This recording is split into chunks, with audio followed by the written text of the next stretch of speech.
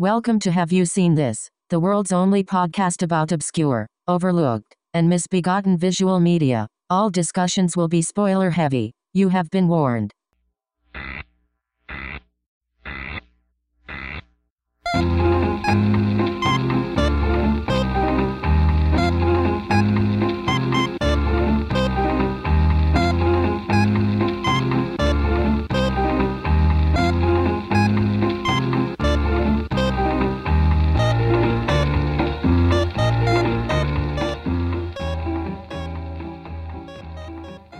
Welcome to Have You Seen This? It's Jen.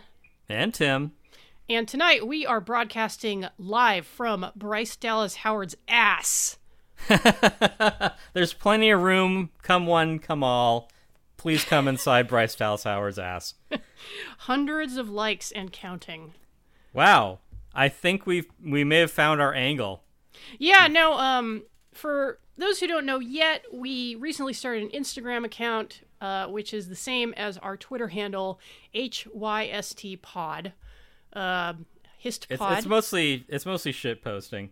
Yeah, cinema-related shit posting. But it's the kind of thing which delights us, and by extension also appears to delight our audience. But our biggest post so far has been the picture I posted that shows that Bryce Dallas Howard, daughter of Ron Howard, has a dump truck ass. Right, yeah. She's a real Pixar mom. She is thick. Yep, and good for her. Yes, good for exactly. And I tagged it with the red hair hashtag, which, you know, that's kind of a cheat code for Instagram. Yeah, I can see why the lowest common denominator is where it is. Yeah, but anyway, if you like that kind of thing, ladies' butts or screen caps from King Frat. Yeah, if you like looking at attractive A-list celebrities. Yes. Also, like weird stuff, shot on video horror, that kind of thing. I'm hoping to upload clips of our episodes and other kind of exciting video content. The video I made of the prince from Krull, like trying to force attract a glazed donut, is on there. A glazed donut, you mean? A glazed donut. Yeah, calling back to, 20 episodes ago?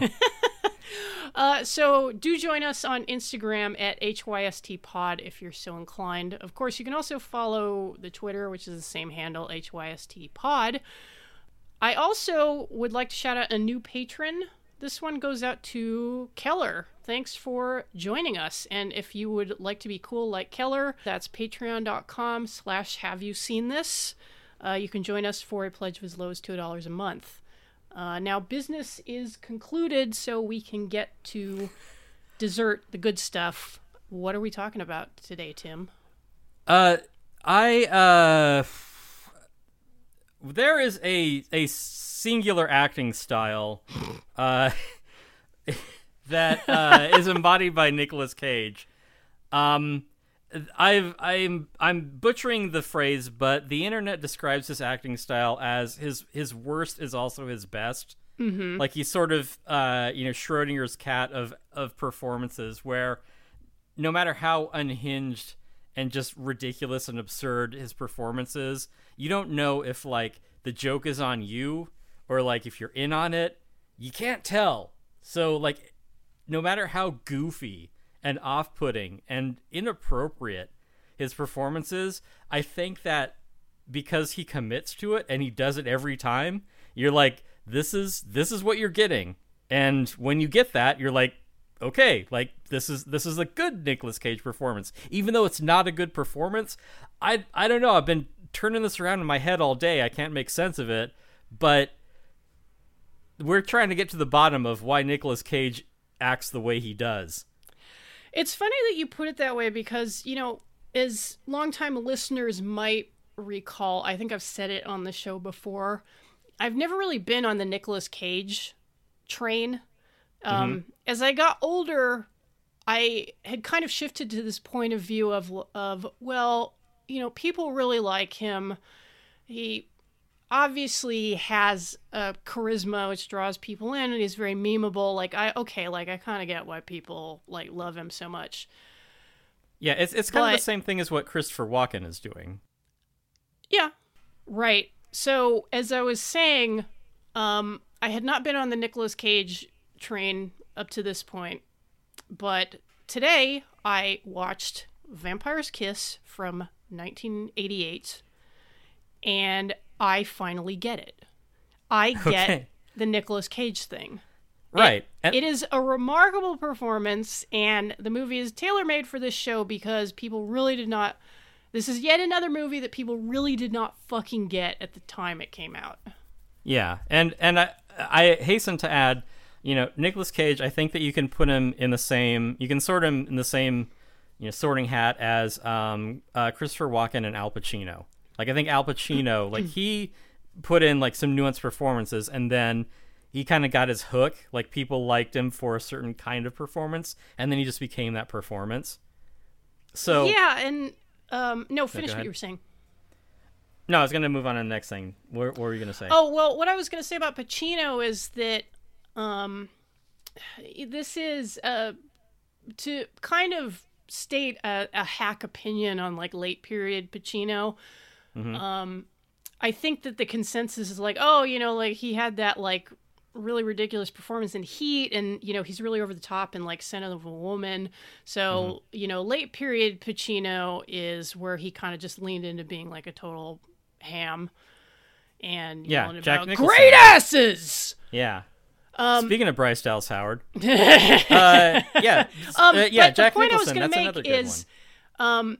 The point I was going to make is that Pacino has kind of taken this turn into camp, whereas Nicolas Cage seems to have embraced camp from the very, very beginning. Yeah, kind of, almost on an Andy Kaufman level. Like, it's never winking. It is just like, it's, the joke never stops. Yes. In a way. Yeah, and it makes me want to kind of go back and reevaluate some of his like 80s performances, because I remember like he has a small part in Cotton Club, and I have the super duper director's cut on Blu-ray, which I haven't had time to watch yet, but I'm very much looking forward to. And I always thought he was terrible in Cotton Club, but now I kind of want to go back and see if maybe like I just didn't get what the fuck he was doing. He's doing something. Cotton Club being another movie which didn't land at the time, which we will talk about at some point in the future. But for now, we're talking about Vampire's Kiss. What did you think about Vampire's Kiss, Tim? Well, the reason that I had suggested this is because, in the pop culture zeitgeist, Nicolas Cage is expected, to have a certain kind of performance, and you've seen that in, The Wicker Man, obviously. You've seen that, you've seen him hamming it up in Face Off. Mm-hmm. Like, there's that notorious scene of him, like, losing his mind and trashing a bathroom in Mandy, like all of Mandy. There's him in, Con Air, which, that's a whole topic for another time, just the entire movie of Con Air. So what I wanted to get at is, like, at what point did Nicolas Cage, like, find his muse? Like, when did he find his voice? Because you might be like a Johnny-come-lately to be like, oh, this performance in Mandy is really unhinged. And it's like, that wasn't the first one.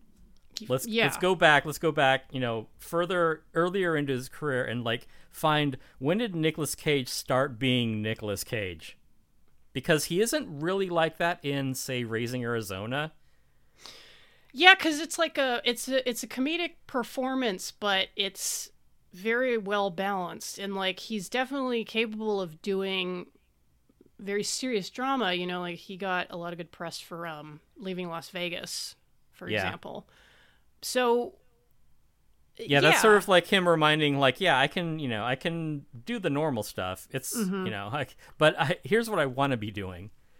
Yeah, and he that movie Pig just came out, and he's getting like raves for that performance. So yeah, I mean, he might just be the movie actor with like the greatest range possible. Like, I don't know. We could probably argue about that for hours. I guess, like, I was at the Andy Warhol Museum recently, and you see this with a lot of pop art or with a lot of modern art, where the shit take is kind of like, oh, my kid could have done that, I could have done that, and it's like, but it isn't just yeah, but you didn't. But it's also like, this artist needed to learn everything about art to get to that point to create this thing. Mm-hmm. It's all the stuff you don't see leading into that. And I think that's kind of what, what you can use that metaphor to describe Nicolas Cage's acting style, in that he knows how to act. He chooses to act a particular way. Yeah, and I wonder if it doesn't have a lot to do with the fact that he's actually a Coppola, and his right. His surname was a deliberate name change because, of course, it's Luke Cage. That's exactly right. Because he's a comic book fiend. Yeah. He obviously, when you are in a very famous family, it does fucking open doors. Like, let's be real. Yes. But I mean, look at Sofia Coppola's career, for fuck's sake. That dumb bitch. Yeah, anyway, but anyway.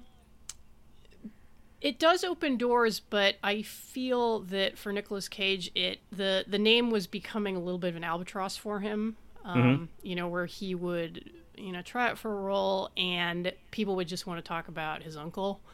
Yeah. So, the deliberate decision to kind of cast that off and forge his own path. And, we do talk a lot about, we try to keep people cognizant of the fact of how important nepotism and class and things like that are in Hollywood.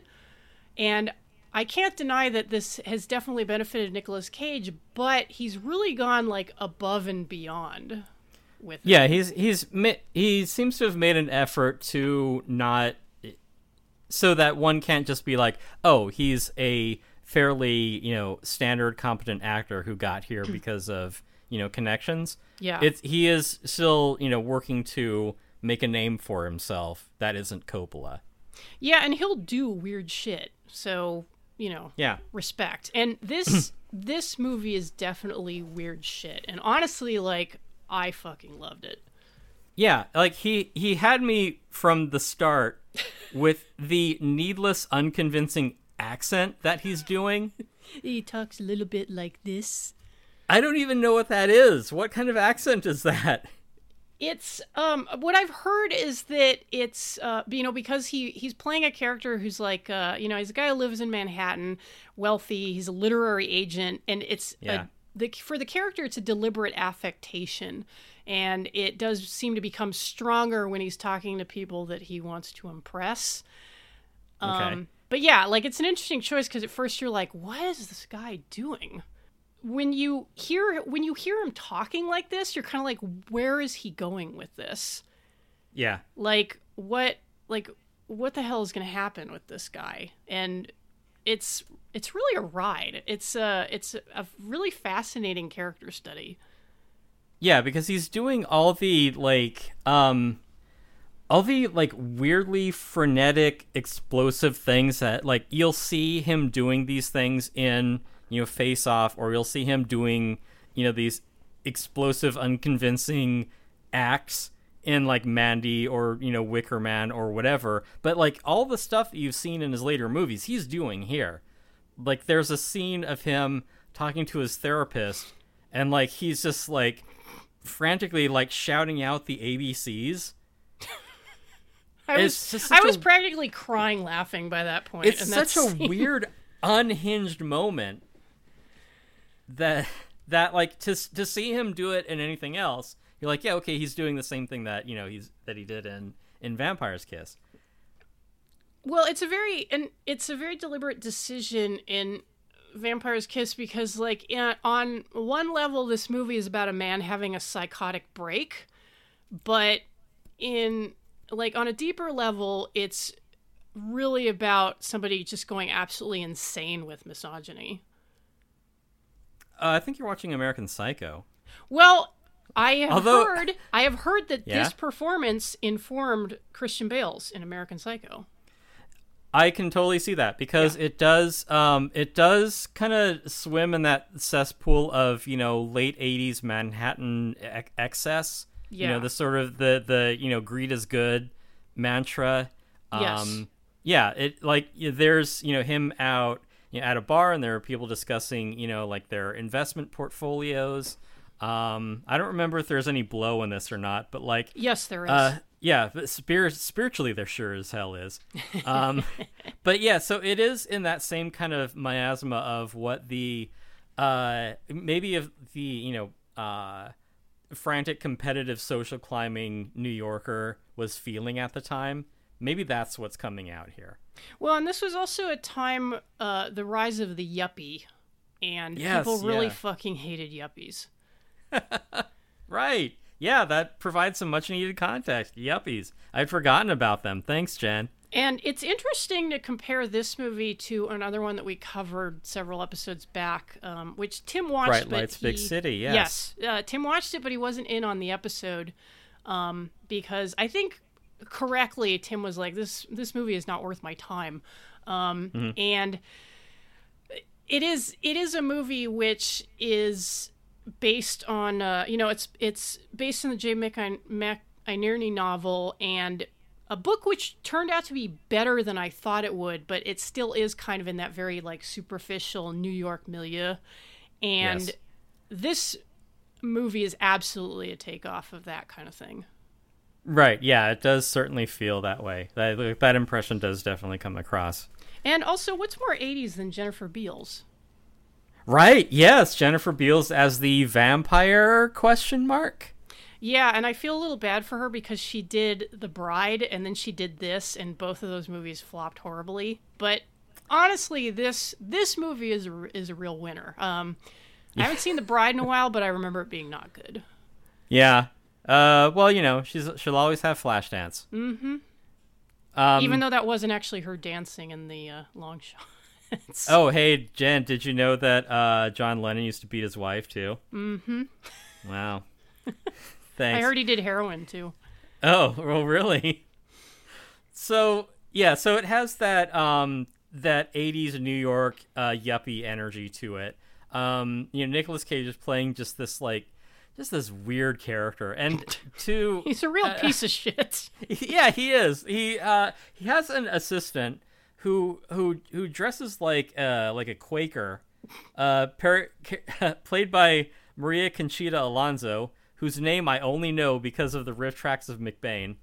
Yes. And interesting side note about Maria Conchita Alonso, which I won't spend too much time on because it's not really relevant to a lot of the themes in this movie, but it must be said, like, if any of you have seen McBain, not the extended Simpsons bit, but the James... It's Christopher Walken. Yes, yeah. The James Glickenhaus movie with Christopher Walken.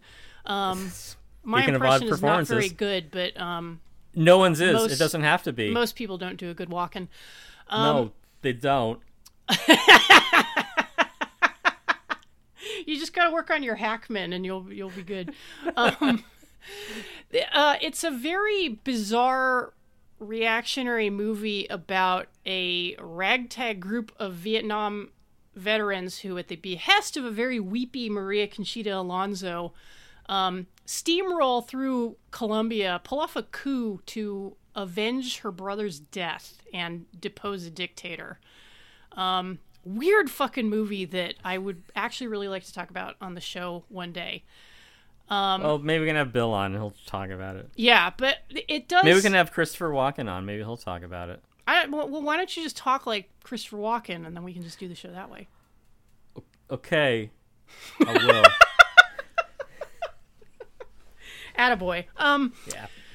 But it's very much in kind of Maria Conchita Alonso's body of work. It really fits in with her kind of thing because, like, her thing is being a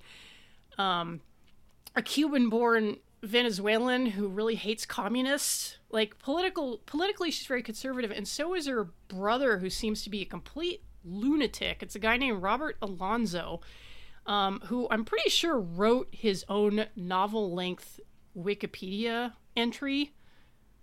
I mean... I'm surprising they didn't edit that down. It literally... His Wikipedia entry literally has 18 different sections. Is it longer than the Sonic the Hedgehog entry? Because that's, like, the gold standard for completionist. Honestly, it might be close, and it's very weird, and I got to find a way to talk about this guy at some point because he seems insane. Right. But let me just read you the last section of this article before the references. This subsection is called Robert Alonzo versus Donald Trump. And then it's got a little cage match. It's got a little subheader that says Alonzo versus Trump, in case you weren't paying attention. And this is the section in full. On July 18th, 2020, Robert Alonzo wrote President Donald Trump a public letter, which was delivered to him by hand by a mutual friend, claiming his support to the Venezuelan socialists. The letter was copied to many important personalities related to him and was read by more than 2.5 million people. How big was this letter? It must have been enormous. I don't know, but the site on it is the letter itself, and it points back to Robert Alonzo's website, which at a glance is, again, a site created by a lunatic. But suffice to say, Marita Conchita Alonso, level. Her family seems pretty reactionary. Whatever. That's a topic for another time. She's very good in this movie as this poor, tormented woman who has to work for Nicolas Cage's character. She's no Elizabeth Pena. I'm Team Pena then. Never heard a bad thing about her. Wow. Well, I mean, Elizabeth Pena being a... she did play an actual Jezebel in Jacob's Ladder. So it's a very very different role. Like Tim said, Maria Conchita Alonso... Go back and listen to that episode. Yeah, Maria Conchita Alonso in this role is... she's obviously a good Catholic girl, and she dresses like one, but she is unfortunate enough to have to work for this absolute piece of dog shit. Right, yeah, and he does get the meme is based on it. He has a whole scene berating her when he's just off his nut, thinks he's becoming a vampire, where he's telling her, he's like, I'm gonna, you're gonna have to work late, and you're gonna find this file. Like this missing contract is about the only through line in the story, which is weird. That that's the whole thread that this hangs on.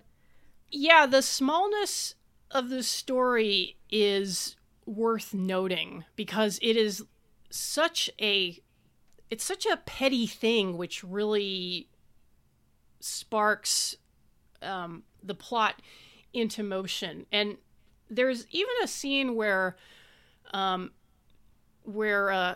his name in the movie is Peter Lowe. There's a scene where Peter Lowe fields a call from the guy who was requesting the contract, and Lowe is using this moment to try to intimidate his secretary Alva, Maria Conchita Alonso. He's trying to make it look like she's in a big fucking trouble because this guy needs this fucking contract like yesterday, and the guy in the and he's like. No, go ahead. I'm just gonna finish your joke. No, please. Oh yeah, because the other guy, she can't hear it, but on the other end, the guy's like, yeah, it's no big deal. These things go missing. Just get it to me when you do, or whatever. Mm-hmm. And then Lowe's on the other hand, is like agreeing with him, but then hangs up and he's like, you see, I could not even get a word in edgewise. He's completely, he's very upset. You see what trouble you're in. Yeah, and he really has no reason whatsoever to torment this woman, but he is intensely fixated on her. The contract is merely an excuse, and I think it's important that not only do we have a Latino woman in playing the secretary role, but a woman that Lowe goes home with at the beginning of the movie is another woman of color, a black woman, who he just kind of generally fucks over just by being a complete psycho. Right. Yeah. Again, prefiguring American Psycho. Here's another thought too that just came to me based on my shitty impression of Nicolas Cage in this movie. Did my shitty impressions also sound like another sociopathic, famous Manhattan shallow rich person? I don't know. I think that guy's great. I think he's one of the greatest guys ever. Everyone's saying it, folks. Yeah, the greatest ever. Just They're- like, give it a close viewing. See if maybe that accent, that whatever weird accent that Nick Cage is doing in this, maybe that is the accent. Maybe that's the voice.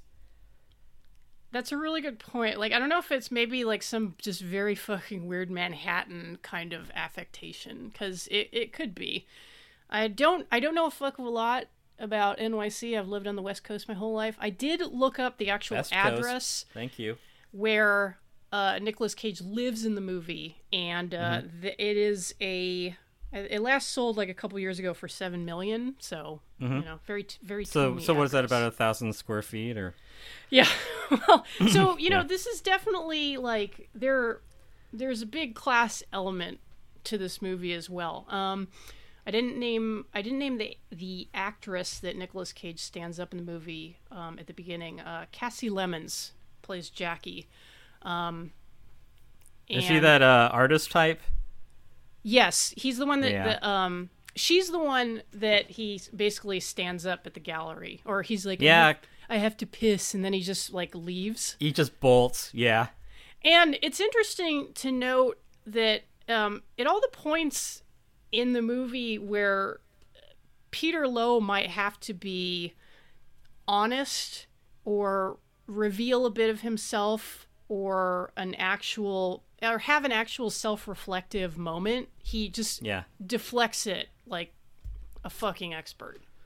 Right. Yeah. He's there to like not take responsibility for himself. He's there to like use and exploit people, a parasite, some sort of blood-sucking metaphor. I don't know. Yeah, so you can read this movie in a couple different ways. You can read it from the angle of like this is an exploration of misogyny, or you can kind of take it as from like a kind of class angle. But I think both readings definitely work in this case. Yeah, I mean, I definitely take it as a class angle because in that scene that I had mentioned earlier, the later one where he's berating his, I guess she's his assistant or whatever, Maria Conchita Alonso, how he's saying Alva. like I can't. Alva. Thank you. Yeah, where the memeable scene where he's saying he can't find anyone else to do it because like she is the lowest rung on the ladder. Mm-hmm. He's saying I couldn't think of a more horrible job, and he is just like staring daggers at her when he's delivering this line, being like, I'm gonna do this to you purely because I can, because you have no other options. Exactly. It's just being a horrible boss. Yeah, and this is also kind of re-emphasized later when we see Alva at her home, and her mom's kind of berating her like, you need to get out of bed, like you can't afford to lose this job. Right. Everyone hates their boss, like just get your ass to Manhattan and blah blah blah. Because she lives in the outer boroughs with like her family. Right. So there's like a huge like class difference there, but I don't think it's a coincidence that the women that Nicolas Cage treats like trash in this movie are women of color. Yeah, but he's also like that. Really like, I mean, but this is a dynamic that plays out with a lot of these kinds of guys, like these fucking like, Strom Thurmond type assholes who like use these women. It's like they're intensely erotically interested in women of color, but yes, because it's just so wrong, race mixing. Exactly. And so dirty. But they can't bring themselves to be in like a actual giving relationship with to be open-minded enough. Yeah. Yeah. And like, it's a recurring thing with Peter Lowe that, especially toward the end of the movie when he's like ranting and raving about finding love, to the point where he invents a new love interest out of whole cloth, who's like a very classy, mirror image of him, intelligent, like white woman who loves all the same things that he does and is, beautiful and agreeable, and who he cannot not misogynistically abuse within like 5 minutes. Right. Like by the time he gets home, he's calling her a bitch and a cunt and like just screaming. Yeah, it just shows what kind of person he is, like at his core. Mm-hmm. So yeah, love or not, this is just like a toxic human being. One of the things that I thought was kind of a missed opportunity, because I'm looking at this from a modern, vampire myth, like a Vampire the Masquerade, level interpretation of, the vampire mythos, if you will. And one of the things too that I noticed, and I think that it gets lost in a lot of, Nick Cage's eccentricities in his performance, but when he is at the club, when he is like fully realizing himself as a vampire, quote unquote vampire, the way that he carries himself, if you had to interpret the body language of Nosferatu in a modern environment, he is doing a Nosferatu pose. Absolutely. Yeah, so he's carrying himself in this weird, like, something that, like, at the time, when, Nosferatu was being made in the 20s, the teens? Yeah. Like, when it is that very, stylized, I can't think of the name of it, that German expressionist style, where it's like, yeah, give a deliberately, like, weird, jarring performance. I have a feeling that, Nick Cage with the proper acting chops saw that and it's like, yeah, why not? I'm going to do that. I'm going to do something that is just so, like, weird and alien. Well, why not? I think it's part of how he acts out in his psychotic break, because when there's a scene of Jennifer Beals, Rachel the vampire, just basically like doming him, and he's just kind of staring listlessly at a TV which is playing Nosferatu. So I think that he gets in his head is like, oh, I'm a vampire, this is just how vampires act. So he starts like hunching into his suit, like he kind of effectively uses the shoulders of the suit to look like a silhouette of Nosferatu. Like there's a moment when he reaches out from under the couch to turn off an alarm, and he's definitely doing like vampire arm, like that right, kind of like affected, graceful way of reaching out.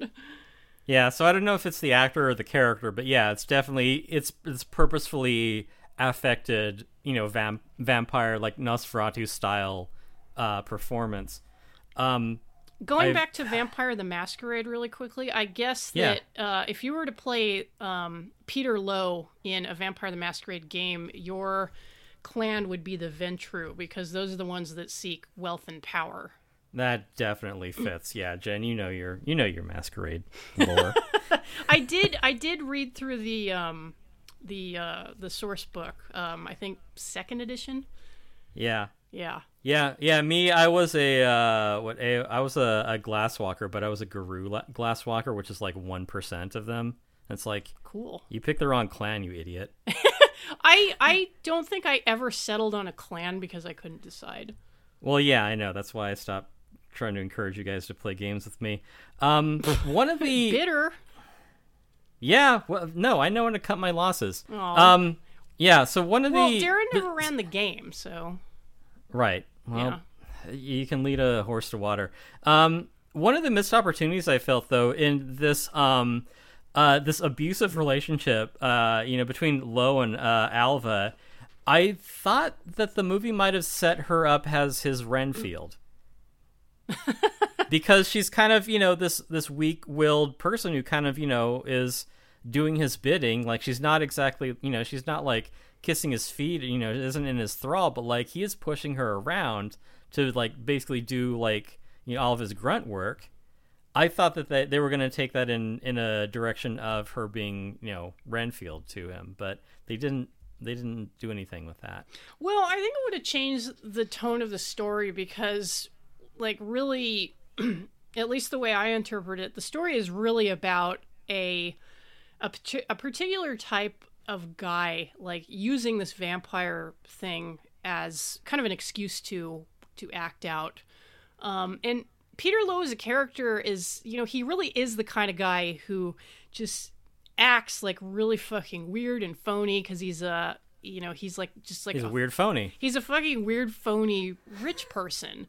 But because he is so demented by his experiences with women, like he does not know how to relate to women in a normal way. Like women like Alva and Jackie, he's just going to treat with contempt. Rachel, who he conceptualizes in his mind as like a vampire, is probably just some regular chick who like fucking goes to like New York nightclubs. But, she's like beautiful and white and they fucked. So he gets this weird fixation on her. But she doesn't know or care who the fuck he is. Like when he finally confronts her at the nightclub, she's like, Peter, right? Like she has no attachment to this man, but he has invented this entire scenario out of whole cloth where, she's commanding him, but she's also demanding like, tell me you love me. Tell me you love me. Yeah, she's this kind of insecure dom. Yeah, like the way that bitches do, you know what I mean? Like, it's a very... I do, Jen. Well, I was going to ask you, Tim, like, how many vampire women have you dated? Well, ones that, like, just drain my will to live, you mean? Or... Which, that kind of, and, like, I swear to God, Tim, I'm not fucking putting you on the spot here. Like, that's not the intent. But...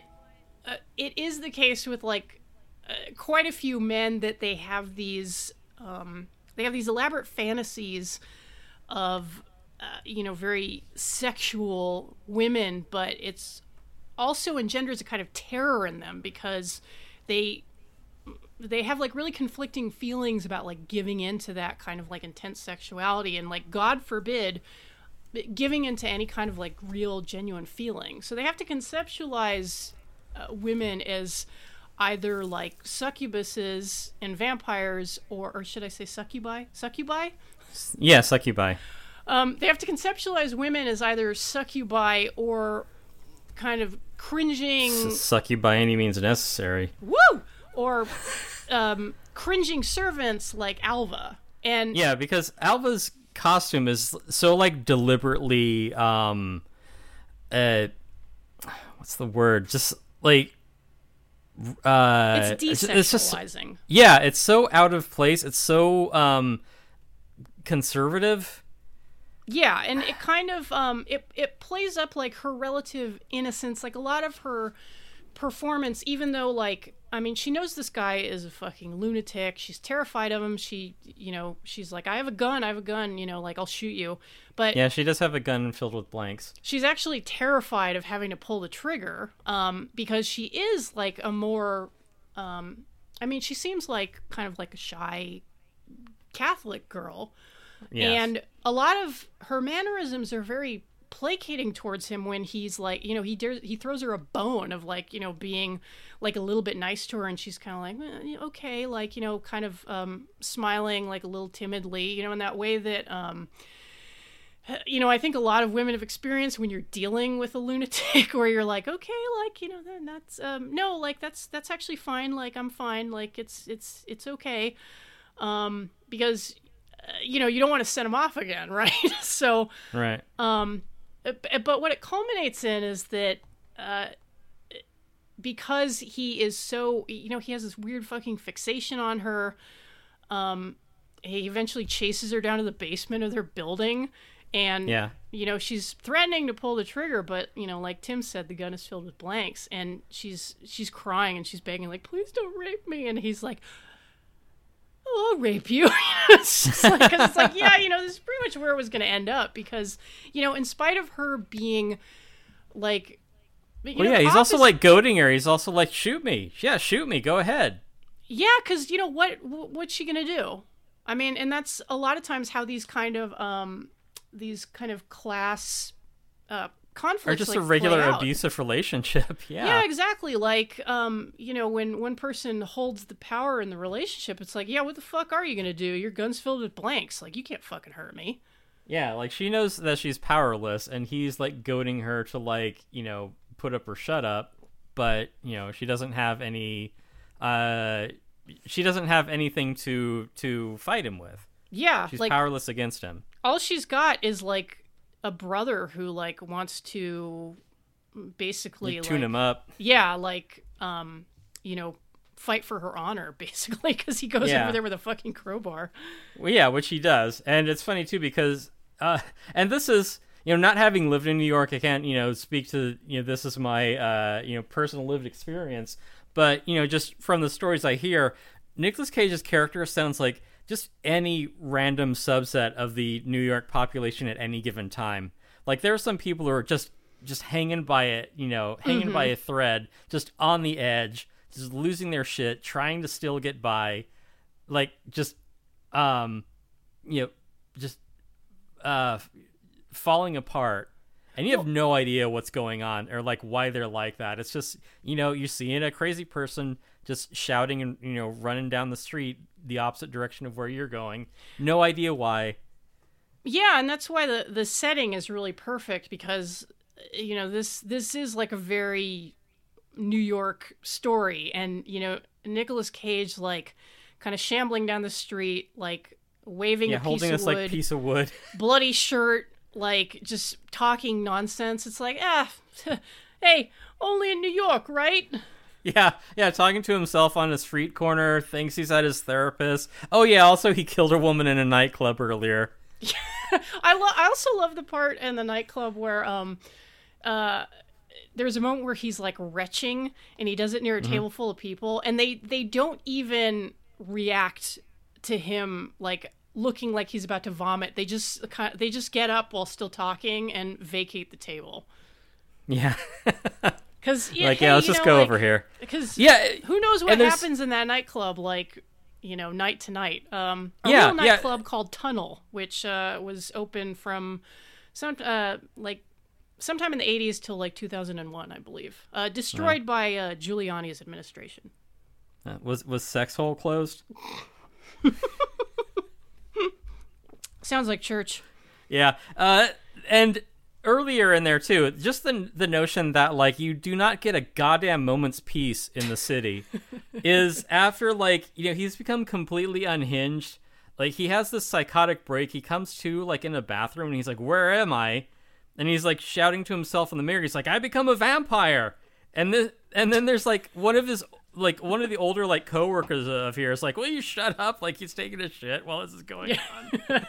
And then, like, when he's running down the street just going, I'm a vampire! I'm a vampire! I'm a vampire! Yeah. And you can imagine that, like, the people that he's passing, like, this isn't the weirdest thing they've seen today. Yeah. So. And, which is really, it's really apt that a man can slowly lose his mind in a city full of millions of people, and it's just like, that guy's crazy. And then he dies he dies in squalor, which is also, like, so telling. Just like he ate a pigeon. He, like, tore up his apartment because, again, like, if you want to talk about the scene in Mandy of him in the bathroom, like, he already did that here. He already trashed the room in, like, his weird inimitable way. It's a very good room trashing scene. Like, when he kicks the lamp and it just, like, explodes. Yeah. So, and he makes a coffin out of his couch. And, the whole thing. That was a really good bit, the couch coffin. Yeah. Also, Nicolas Cage actually ate a cockroach for this movie. Yeah. Yeah. Well, hey, who says he's not a good actor? And you don't even need to, like, dig into trivia to figure that out about the movie, because there's no cut as he puts the cockroach in his fucking mouth and starts chewing. Right. Yeah. Like, this is a man who commits 100%. So, like, like I said, I finally get it. Respect. I understand Nicolas Cage now. Yeah, and the thing too is that, like, if you're the director of you're some director of an otherwise minor late 80s horror comedy, and you've got Nicolas Cage on there, and he's just like, yeah, I'm just gonna do this. Like, you gonna say no to that? Yeah. Like, look at this performance. You can't be like, hey, Nick, I want you to do it differently. You'd be like, no, keep going. Yeah, more. God, that scene of him where he thinks he's in his therapist's office is just so good. I really like when he's at his worst. Going to buy some fake vampire teeth because gotta look the part.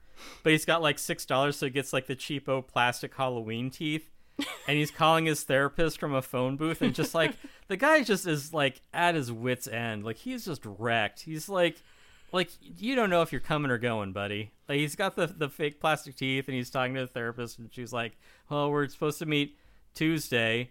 Is Tuesday good for you? And he's like, I need something sooner. He's like, Monday? And he's like, sooner. Like, this guy is fucking cracking up. What do we make of the fact that his therapist has a boy toy? I didn't know what to make of that. It's it's very interesting. Like, I don't know quite what to make of it either, but she is herself a vampire. Powerful woman. Well, the thing, the therapy scenes are pretty key because they really quickly establish like exactly what kind of a piece of shit Peter Lowe is, because this is a man who is doing, I think, kind of the obligatory like wealthy New York person thing, which is like, oh, I see a therapist, but he's not getting his money's worth because he's not getting any better. Yeah. He's not. And it's self-sabotaging because anytime there's, like I said earlier, like anytime there's a moment for him to be honest or self-lacerating or real, he just completely takes a left turn and deflects. Yeah, it does not show a character who has the capacity for self-reflection or empathy or humility. One of the things that I am not clear on is like when he's running down the street and he's shouting, I'm a vampire, does he feel good about that or no? I think, it's hard to answer like in the moment because I think there are a lot of different directions that you could take it in. Like what occurs to me immediately is that the vampire thing is, it's a good excuse to Peter for him to just act completely out of pocket. I mean, this is a man who has a clear loathing of women, and everyone, including rapists, knows that it's not appropriate to sexually assault or murder women, but hey, that's what vampires do, right? Yeah, they just take advantage of people as part of their nature. Yeah, and you know what, it's that fucking bitch Rachel who did this to him. Hey. Yeah. So, and in fact, sorry to resort to Wikipedia again, but I was looking up some stuff about the cast, and I see that look stuff up. Wow. That's why people pay $2 a month, Tim. Worth it. Yeah. Yes. Interesting note about the screenwriter, whose name is Joseph Minion. Mm-hmm. I assume Minion of the Devil. Maybe he's like small and yellow and speaks in gobbledygook. Yeah, he speaks in Tagalog. Yeah. It says here that Joseph Minion wrote the film as he grappled with depression. In an interview with Zach Schoenfeld of The Ringer, Minion said that while on vacation in Barbados with his then girlfriend, he wrote the screenplay as a response to his toxic relationship with her. Dealing with themes of isolation, loneliness, and domination, Barbara Zitwer, his girlfriend, who had come on as a producer for the film, found the final product to be horrifying. Well, great. It elicited an emotional reaction. That's what you want in good art. And I have to depart with this assertion. The story was extremely emblematic of their relationship together, and Minion's depiction of Zitwer as a vampire and destroying him was clear foreshadowing to the end of their relationship during production. Like, I think that's a really one-dimensional kind of reading of it. Like, it seems to me more of an exploration of these kind of like specifically male delusions about women. Oh, I don't know if it's delusional. I mean, you can be in an abusive relationship and, feel the way that, Peter was feeling, as, this woman is, sucking his will to live. That's true, away. But this seems to be a delusion of his. I mean, like Rachel does not actually come back to his apartment and suck his blood. Like, she's completely confounded when he runs into her in the nightclub. Right. Yeah. I'm saying what what Wikipedia says the script is based on. Sure. Yeah. And, I'm sure that a guy like Peter Lowe would be like, all my girlfriends they've just been cunts. They fucking abused me. And it's like, you're the guy who's doing the abusing, dude. The writer or the character? The character. Oh, okay. I mean, I can't comment on the writer at all. Like, I don't know the guy. I will say, kind of another interesting side note about him. His credits are very thin after this movie. He does. That's unfortunate. Well, he does have a few scattered credits after this, but there might be a good reason for it, because apparently he did write the screenplay for Martin Scorsese's After Hours, another New York-based movie. One it's a gap in my Scorsese canon. I think it's on Criterion right now, so I definitely want to watch it. But he wrote the screenplay for this, but there's a blog post that makes the case that he plagiarized quite a bit of that story from another writer. Now, that would explain why he didn't write very much. Yeah. It's tough to come up with new material. Yeah, so I don't know if he was just, like, bereft of his own ideas after Vampire's Kiss. Like, sometimes people have only one, like, really... abusive girlfriend, yeah. Well, sometimes people only have, like, one, like, really earth-shattering work in them. Yeah. And maybe he ran dry after Vampire's Kiss, because I don't really see any notable credits, like, after this. Yeah, he had a story to tell. He got it out of his system, and, he returned to obscurity. But it's fascinating because this movie, if we take the account of the creation and production of it, like, this is a really scathing self-portrait if it's really based on himself. I mean, it can be based on something, but then, have other, twists and turns added to it. If it was just a straight, like, guy griping about his shitty girlfriend, like, that's not an interesting movie. That can be the seed of it, but then you can do other things with it. Sure, but this movie is not, for example, bad timing. Like, that's a movie where, while the male in the relationship is, like, does turn out to be pretty monstrous, it's a very toxic relationship from both sides. Milena has a lot of fucking problems, and she really acts out because she doesn't know any other way to act. Like, she's obviously, like, traumatized, and you could argue that Art Garfunkel's character has probably been through some kind of trauma to make him, like, such a cold and miserable person. But that's a movie which is about a kind of like a mutually abusive relationship. Right. Vampire's Kiss is, I think, an examination of just how bad one man can get. Well, one type of person anyway, because I mean, there's so many I feel environmental factors going into why he is that way. It certainly reflects a kind of person in a certain point in time, in a certain place. Well, you're right, because you can't and I don't want to sound like I'm just flattening it to one thing, because you absolutely can't ignore the setting, the class element. These are all very crucial to the movie. But maybe these things together are what make, like, the misogyny, like, so egregious. Like, it doesn't exist in a vacuum. And this particular brand of abusive misogyny is, like, exacerbated by class differences.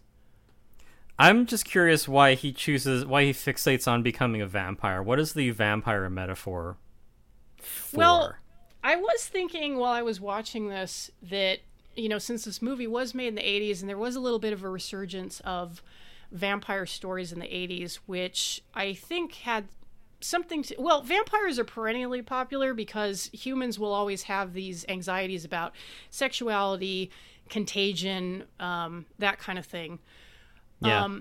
But, New York in the 80s was also very hard hit by AIDS and HIV. So yeah, is he like a bug chasing vampire? Yeah, because he's a guy who picks up women in nightclubs and fucks them. So of course, and in spite of the fact that it's actually really hard to, it's not usually female partners transmitting HIV to male partners. I think it's easier for it to go the other way.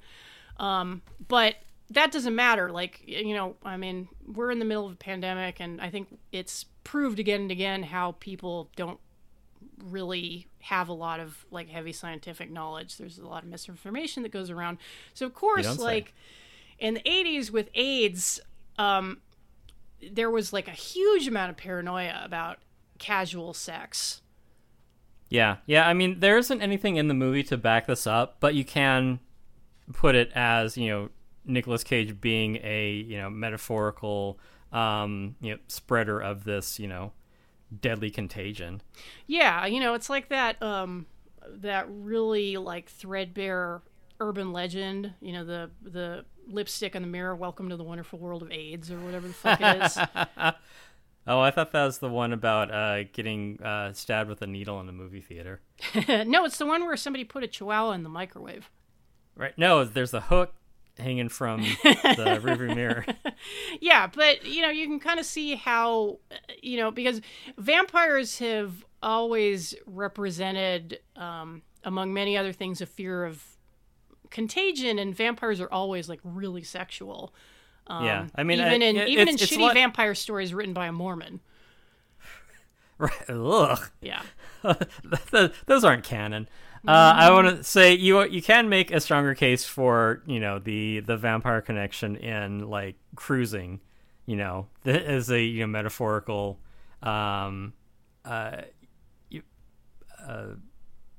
plague. But Cruising was pre-AIDS.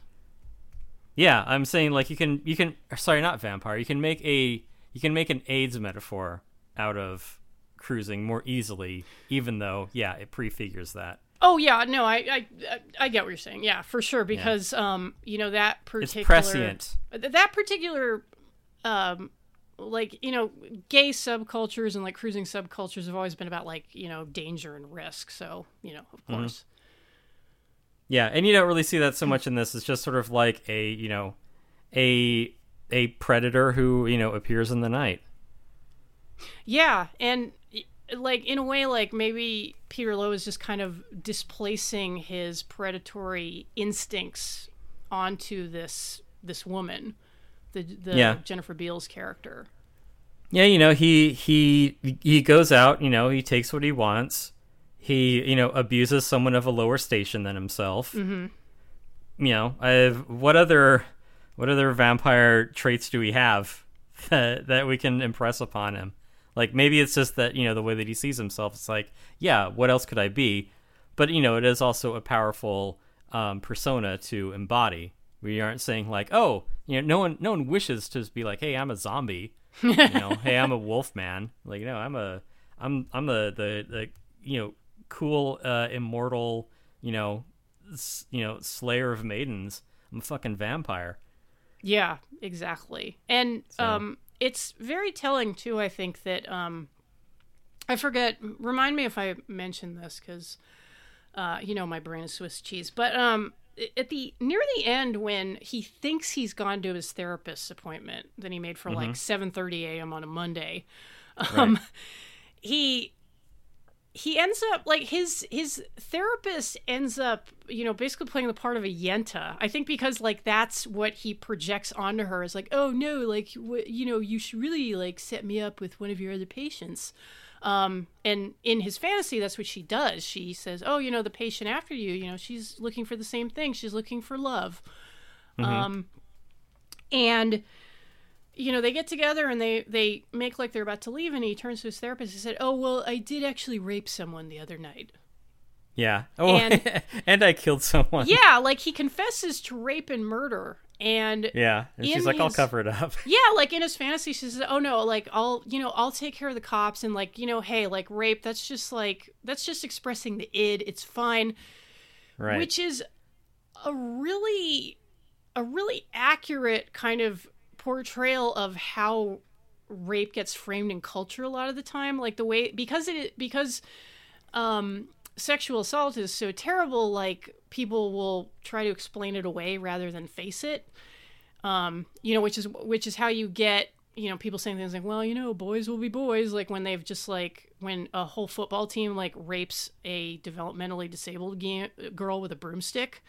Yeah, or Supreme Court judge holds down a woman or allegedly does something on a day that his day planner says he was present for. Hey, that's what frats are like. It's all about brotherhood and sexually assaulting women together. Hey, he was blackout drunk. He couldn't be held accountable.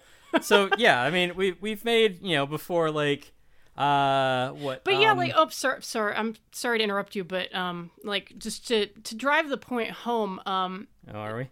Because of so to speak, right. The way that his therapist responds to him in his fantasy is really emblematic of how the crimes of the powerful are generally covered up by the people close to them. Yeah, and we've talked before in Loose Change about it being lizard people who run the world, or there might even Tim, be just say Jews. Come on. Just or Jews, obviously. Speaking of Jew York City. Yeah, right. Or Devil's Advocate. It's the devil pulling the strings and tempting mankind. Mm-hmm. It's like, why not fucking vampires? I mean, they tick all the boxes of higher class people. Prey on those who can't defend themselves, get their crimes swept under the rug. Live a much better longer life than the rest of us. Complete parasites, contribute nothing of value, take more than they give. Vampire, why not? That's right, Jews. I mean vampires. Jen, I think we have a Jewish listener. Don't say that. I don't even know if I'll fucking leave that in, but maybe that's just a joke between you and me. Right, a joke between you, me, and the Illuminati. Between you and me, the two anti-Semites. But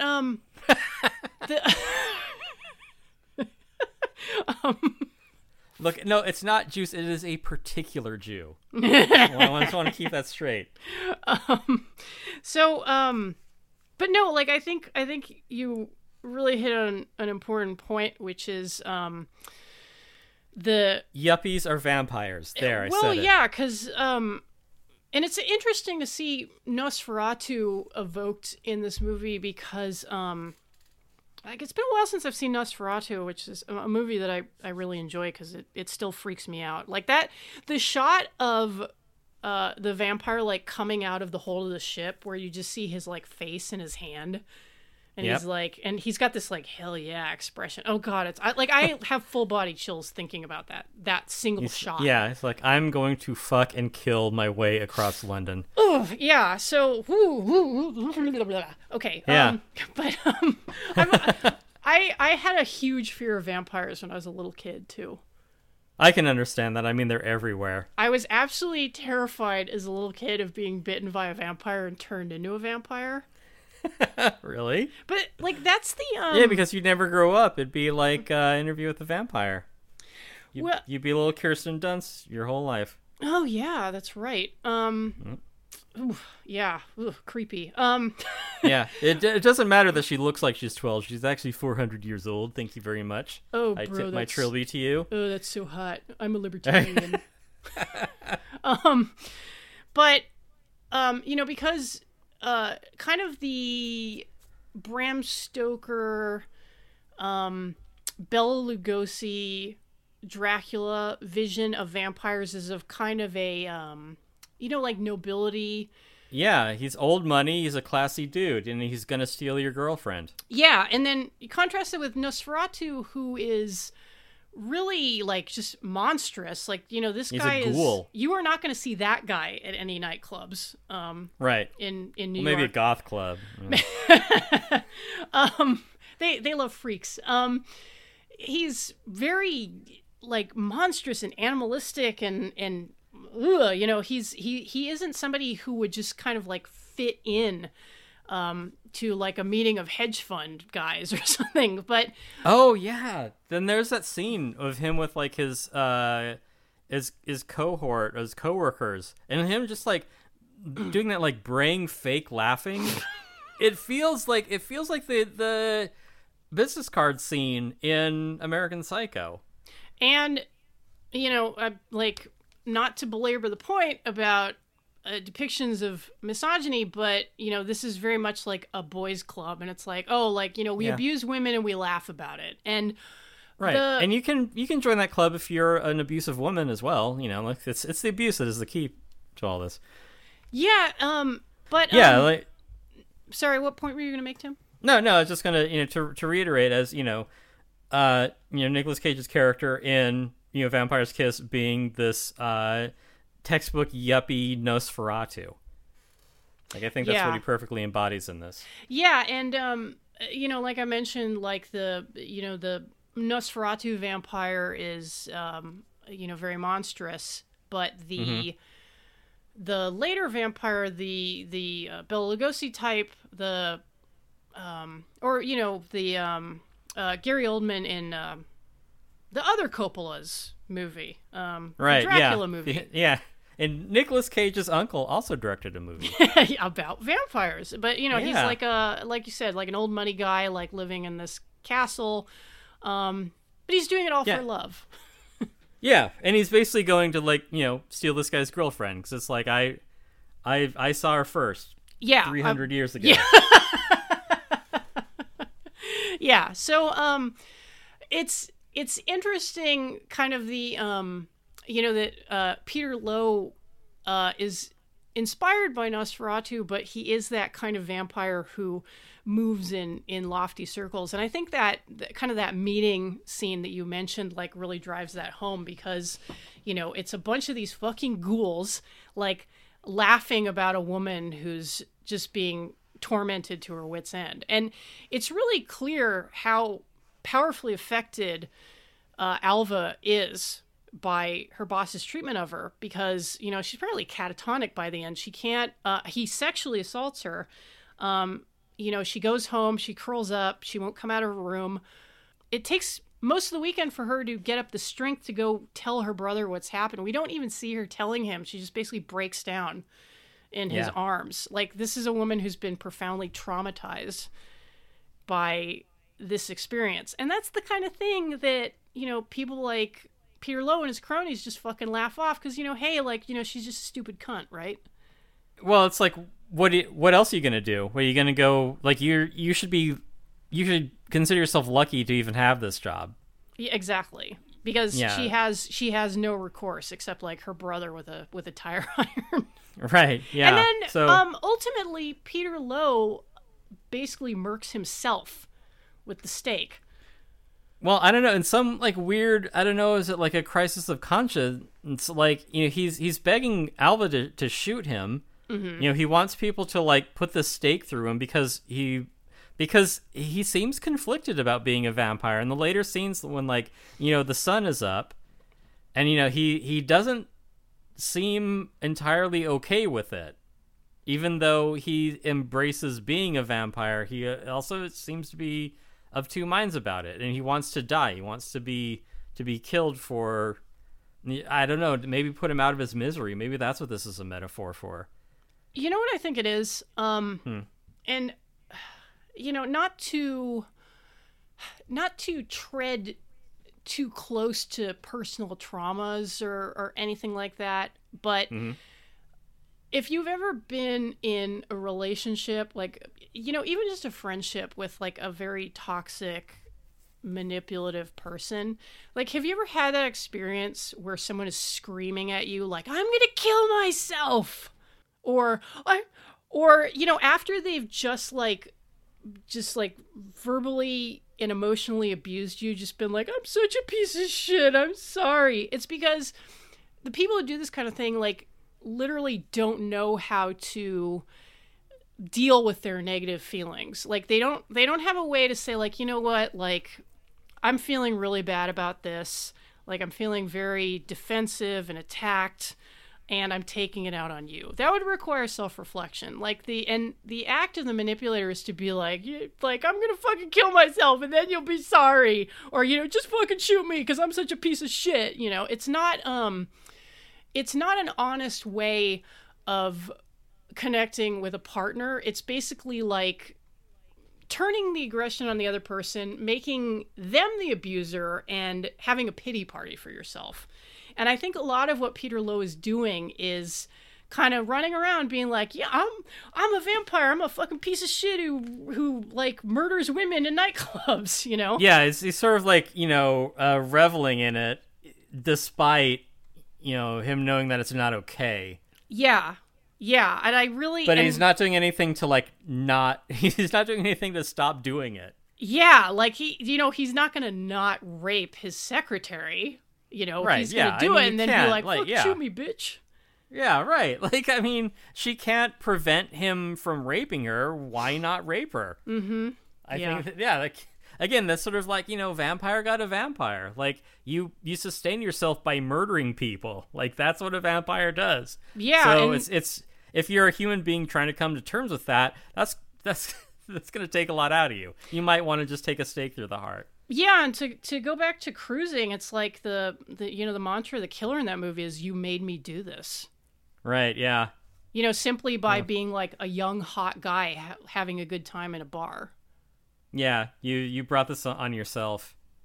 It's your fault for what's happening to you.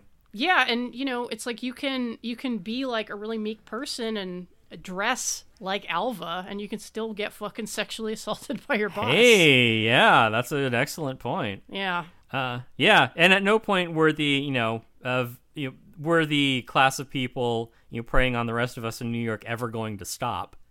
Yeah. Like they would have to be made to stop. They'd have to be, destroyed by sunlight, or had a cross, forced against them, or a stake through the heart. Like they were never going to stop being this way. This is just the way they are. And maybe that's why this movie works so much better than Bright Lights Big City, because in Bright Lights Big City, when like the sun finally falls on Michael J. Fox, he has this really maudlin revelation, like revolving around freshly baked bread.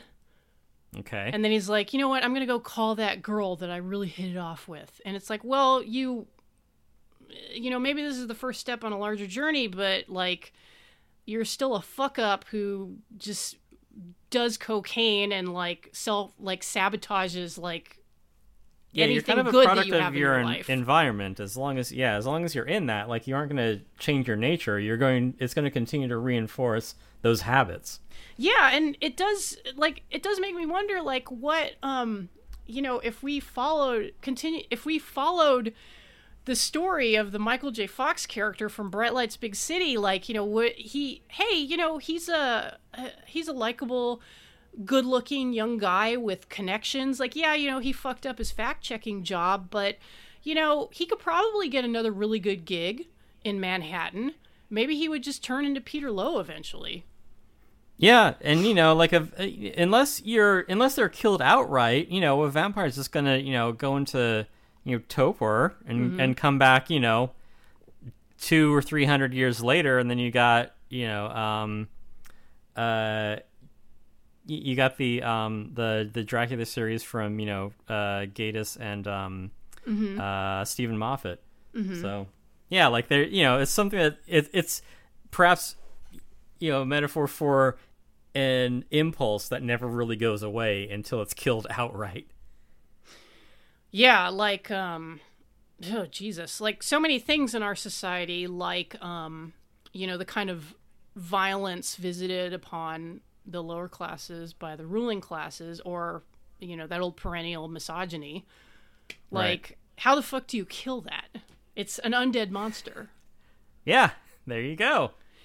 There are layers to this, man. And to kind of bring it around full circle, it's I think it's why, like, I was thinking about it as I was watching the movie, because as much as I'm like, I get why Nicolas Cage is Nicolas Cage, the performance does have you asking questions a lot of the time because it's so out there. Yeah. But it occurs to me that because it is like a really out there comedic performance, it didn't work in the initial release, but for me, it definitely put the movie across, because it takes a lot of, if you'll pardon the pun, it defangs some of the horror of the story. Yeah. Because it is a horrible story. Like, imagine if Nicolas Cage had played this role completely straight. It would be... You'd be like, this is a literal monster. Yeah, it would be like a horror movie about a man who has a psychotic break that leads him to rape and kill. And it's like, oh, that's fun. But with the demented Nicolas Cage performance, it takes it into this realm of satire where... you're laughing as like horrible things are happening. And yeah, is this like pathetic oddball character? Yeah, like he's basically a shell. There is nothing sincere about this man. There is no self-reflection. Like he's wasting his time with his therapist. Like he's never going to take a hard look at himself. Like, hey, like when he fucking looks in the mirror, like he acts like oh no, where am I? But he is looking at himself, but he can't look at himself. Right. So that's it. That's pretty convenient to be a vampire who like doesn't appear in mirrors. It's like then you never have to look at yourself. Yeah, you never have to face your actions. Yeah, and so like props to Nicolas Cage because like it's a bold choice. I don't know if he would have been able to make it if he hadn't been a Coppola. Like, not hating, just saying. Yeah, I mean, we've seen a lot of like weird singular performances by people who just, came and went. Yeah, I mean, like, compare like the trajectory of Nicolas Cage to say like Steve Railsback. Or Shoe Boogie.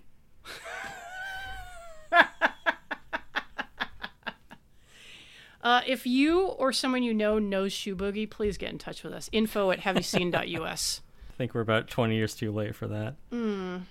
I hope he's out there somewhere listening to his tunes. Yeah, so if you're looking for, the source of, Nicolas Cage being Nicolas Cage, don't stop at The Wicker Man, don't stop at Mandy, don't stop at Face Off. Go direct to the source.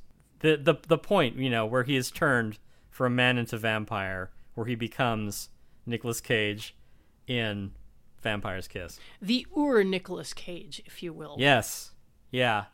Yeah. Nicolas Cage Prime. And by the way, this is free on Pluto TV right now, so if you have Roku, very convenient. You can also watch Pluto TV on your browser, so hey, why not throw on Vampire's Kiss? It's free with ads, but very fucking worth seeing. Yeah, you get what you pay for. Not like our show, which is $2 whole.